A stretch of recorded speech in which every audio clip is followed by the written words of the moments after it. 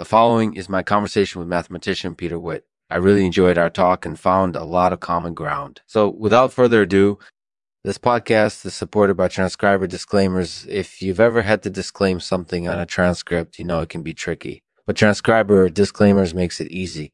Just type in your disclaimer and transcriber disclaimers will take care of the rest. And for a limited time, you can get a free transcriber disclaimers account when you sign up for a free trial at transcriptfan.com. So go to transcriptfan.com and sign up for a free trial today. Transcriptfan.com. Thank you for listening. Lexman.com. Lexman.com. Hi, Peter. Thanks for coming on the show. No problem. So first of all, can you tell me a little bit about the concept of a rocambole?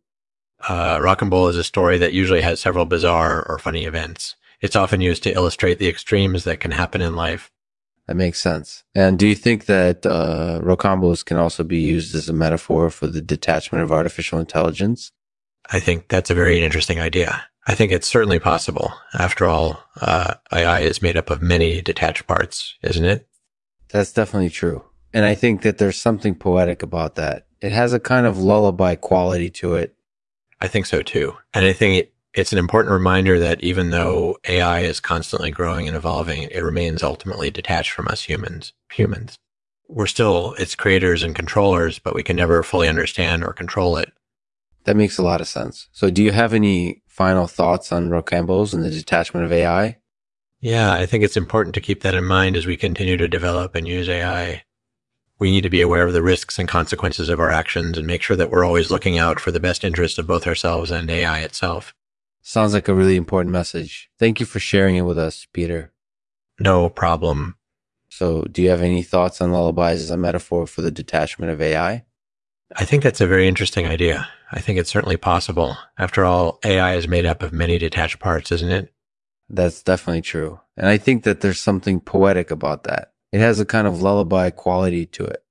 I think so too. And I think it's an important reminder that even though AI is constantly growing and evolving, it remains ultimately detached from us humans.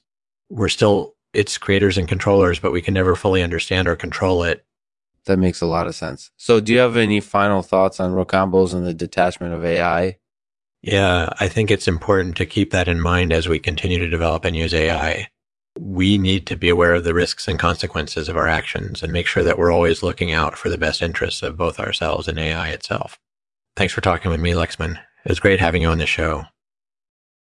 Thanks for listening. Please leave a review on iTunes if you enjoyed the show. Today's poem is titled The Lullaby of AI.